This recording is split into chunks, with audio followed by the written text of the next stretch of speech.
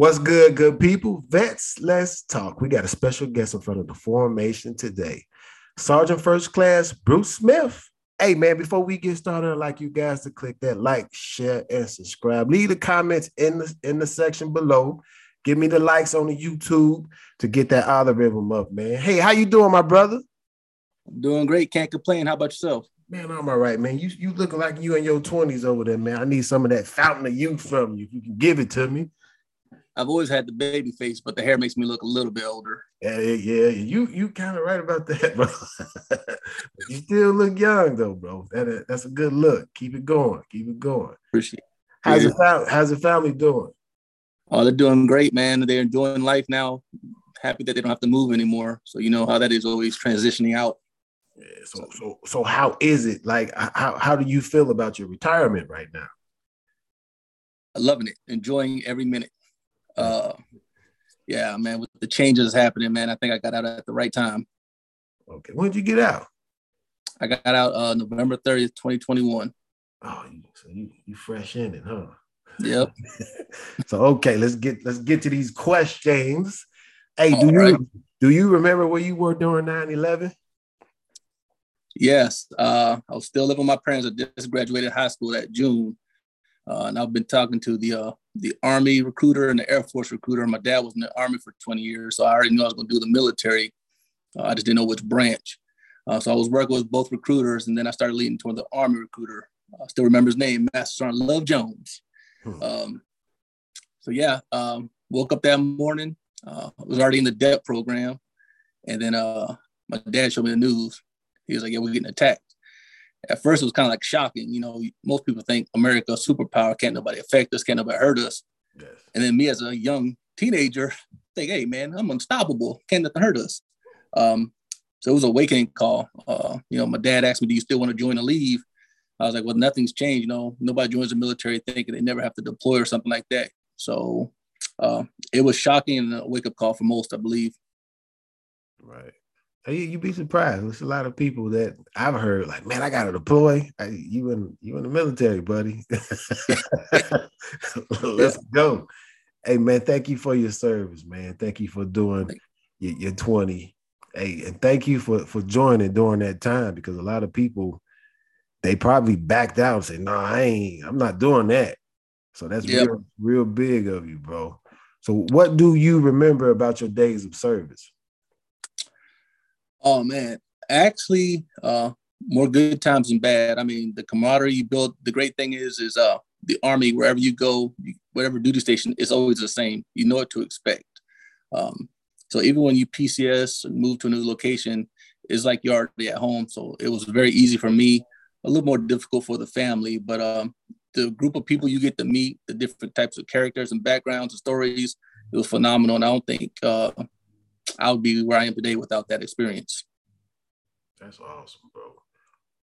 What were some of the fears transitioning out of the military, if any? I'm going to say I didn't have any fears. Me and my wife, we've been discussing it. I knew I was going to do 20 and get out. As soon as I joined, I said I'm doing 20 years. That's the minimum. At around 12 years, me and my wife started talking about, all right, we coming up. So how do we start preparing? And most of the regulations you read, it says start about 5 years. And I don't think a lot of people, take that serious. It's a process to get out. It's nothing that you say overnight, wake up, say I'm getting out the Army and be successful. So I think that the planning years out in advance kind of made us successful and made that an easy transition. That's pretty cool, because a lot of people, they start planning for that transition the day they find out that they're getting out. Oh, I'm about to ETS, or I'm about to retire. And they think things are going to be just so smooth. And that is not the case. Never the case. So once out, how hard was it for you to adjust to civilian life? So it's kind of a catch-22. So right when I started my retirement, you start 2 years out. So at 18 years was the same time COVID started coming around. So I was in Miami Recruiting Battalion. And so that March, everybody had to stay home order, stay home, no more going to work. So, then it was kind of different life again, because now I'm almost like a stay-home dad, because I'm home the whole time with the kids. the wife was like, I don't know what to do with you. You're here all the time. I'm not used to it. But that kind of actually helped transition of being home, being around more often, understanding that I'm not the boss. She really is the boss. Right. So it was a good experience, and that kind of helped in that aspect. Then transitioning, because we were prepared, like I said, I was an MP, but then I got selected to become a recruiter. And that right there is ultimately the civilian life of the Army. Yeah. So I've been already living in a civilian community, already had networks and doctors, knew the whole community. So that made the transition really easy. And it was pretty simple. That's pretty cool. Do you think the military gave you the tools to be motivated, even if it didn't seem like there was going to be a favorable outcome? Yes, I believe the military does give you the tools. It's just you have to know where to find them. A lot of people think the Army is just going to give it to you, but it takes a lot of research, a lot of reading, a lot of asking questions. Don't go to one person. I talked to, 4 retired sergeant majors, a couple of colonels, a couple of master sergeants that just recently retired, because each person had a different avenue or approach on how to do something, especially when it comes to the VA. So I got a lot of information from past experience, along with the people who recently retired. That way I made sure all my information was correct and I knew how to prepare for everything. Information is always key. Let me ask you something. It's not even on my question. Did you take advantage of the ACAP process? I took advantage of the ACAP process to the fullest. I think I abused it. That's a good thing. Yeah. A lot of people, once again, it's about that reading. So you can take the TAPS class and the ACAPS. You can take all those classes more than once. And a lot of people are like, I can only take it one time. No, you can take it. The ACAP is open as many times as you want. The unit only has to let you go twice. So what I did was I took one in the state of Florida and I took one in the state of Ohio based on where I was planning on retiring. That way I have the most up-to-date information on both locations.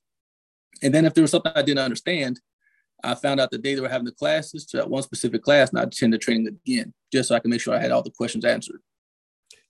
I didn't know you can do the ACAP at more than one time. Yep. And that's, I think I said it before. That is a process I didn't take advantage of. I already knew the lane I was going down as far as like schooling and work. But that ACAP process, I think that's one thing I wish I would have took advantage of.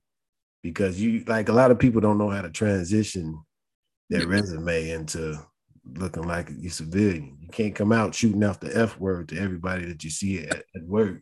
Nah. Yep. It's different. It's a lot different. A lot of people don't know that. They just think they're going to come out. Even though you might be qualified for a lot of things that come across you. Like you might be the best qualified, but it's just the articulation of language. Because it's totally different from military to civilian. Like military is more direct. Civilian is just like you have to explain everything. Exactly. So what advice would you give someone transitioning out of the military? Plan and do your research. Once again, nobody thinks about getting out the day before. You kind of know when you join the Army if it's for you or not. As soon as you have that feeling that it's about time to tap out, I think I'm going to, finish either this contract or retire. Start doing your research. Understand all the options and things that are available to you, such as the ACAPs. A lot of people don't know you can go TDY, and the Army pays for you to go to ACAP. So start doing your research years out. Start preparing and planning. There's so many programs now. The Army now, your last 6 months allows you to go to job interviews. You can go do internships while you're still getting an active duty paycheck to help you transition so that as soon as your active duty date is done, you can start working and you don't have that lapse. I took advantage of that. I had a job while I was on retirement leave. I already started working. So I got 3 months almost double dipping because I didn't transition. I didn't want to wait. I'm hungry. And I started moving to this lifestyle and I didn't want it to change for me or my family. That's good. Always prepared, huh? Always prepared. Stay ready. You ain't got to get ready. That's what they say. A lot of people think it's easy, but it's not. It's really not, man. Hey, I appreciate you for your time.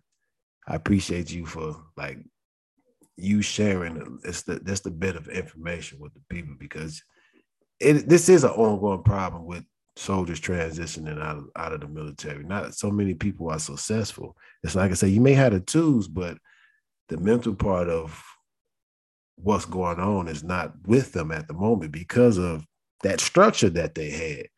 A lot of people are used to getting up 6:30, PT, go to work, get off work. That routine is different. Yep. When you get out, you just the accountability is different. It is. We are creatures of habit. But like I said, I think transition to recruiter where it almost put me in a civilian life. That kind of helped out a lot as well, and broke it down for me and my wife for what to do next. Oh, so that was probably the biggest plus for you then, huh? Because it was the biggest plus and the downfall. So I was at Fort Gordon, and I made the Sergeant First Class list, and I was under 10 years. So they were like, "Oh, you're high speed. You're gonna get it under 10. You're gonna be first sergeant major." The following month, I got an email saying, "Welcome to recruiting command." So I was like, "Oh man!" I went from happy to sad. I'm calling all the sergeant majors, a couple of former colonels. They're like, "Oh yeah, we'll get you out." You surrect, man. They're like vampires. They put their fangs in you. You ain't getting out. You ain't getting away. But then it turned out to be a blessing in disguise. I mean, the networks and all that. And then it also helped transitioning, stop using all that language that we use in the military and start speaking civilian language, stop using so much jargon and stuff. So it definitely helped. So how long were you in recruiting before you got out? 7 years. Oh, wow. That's hood terms right there. That's 40. Yeah.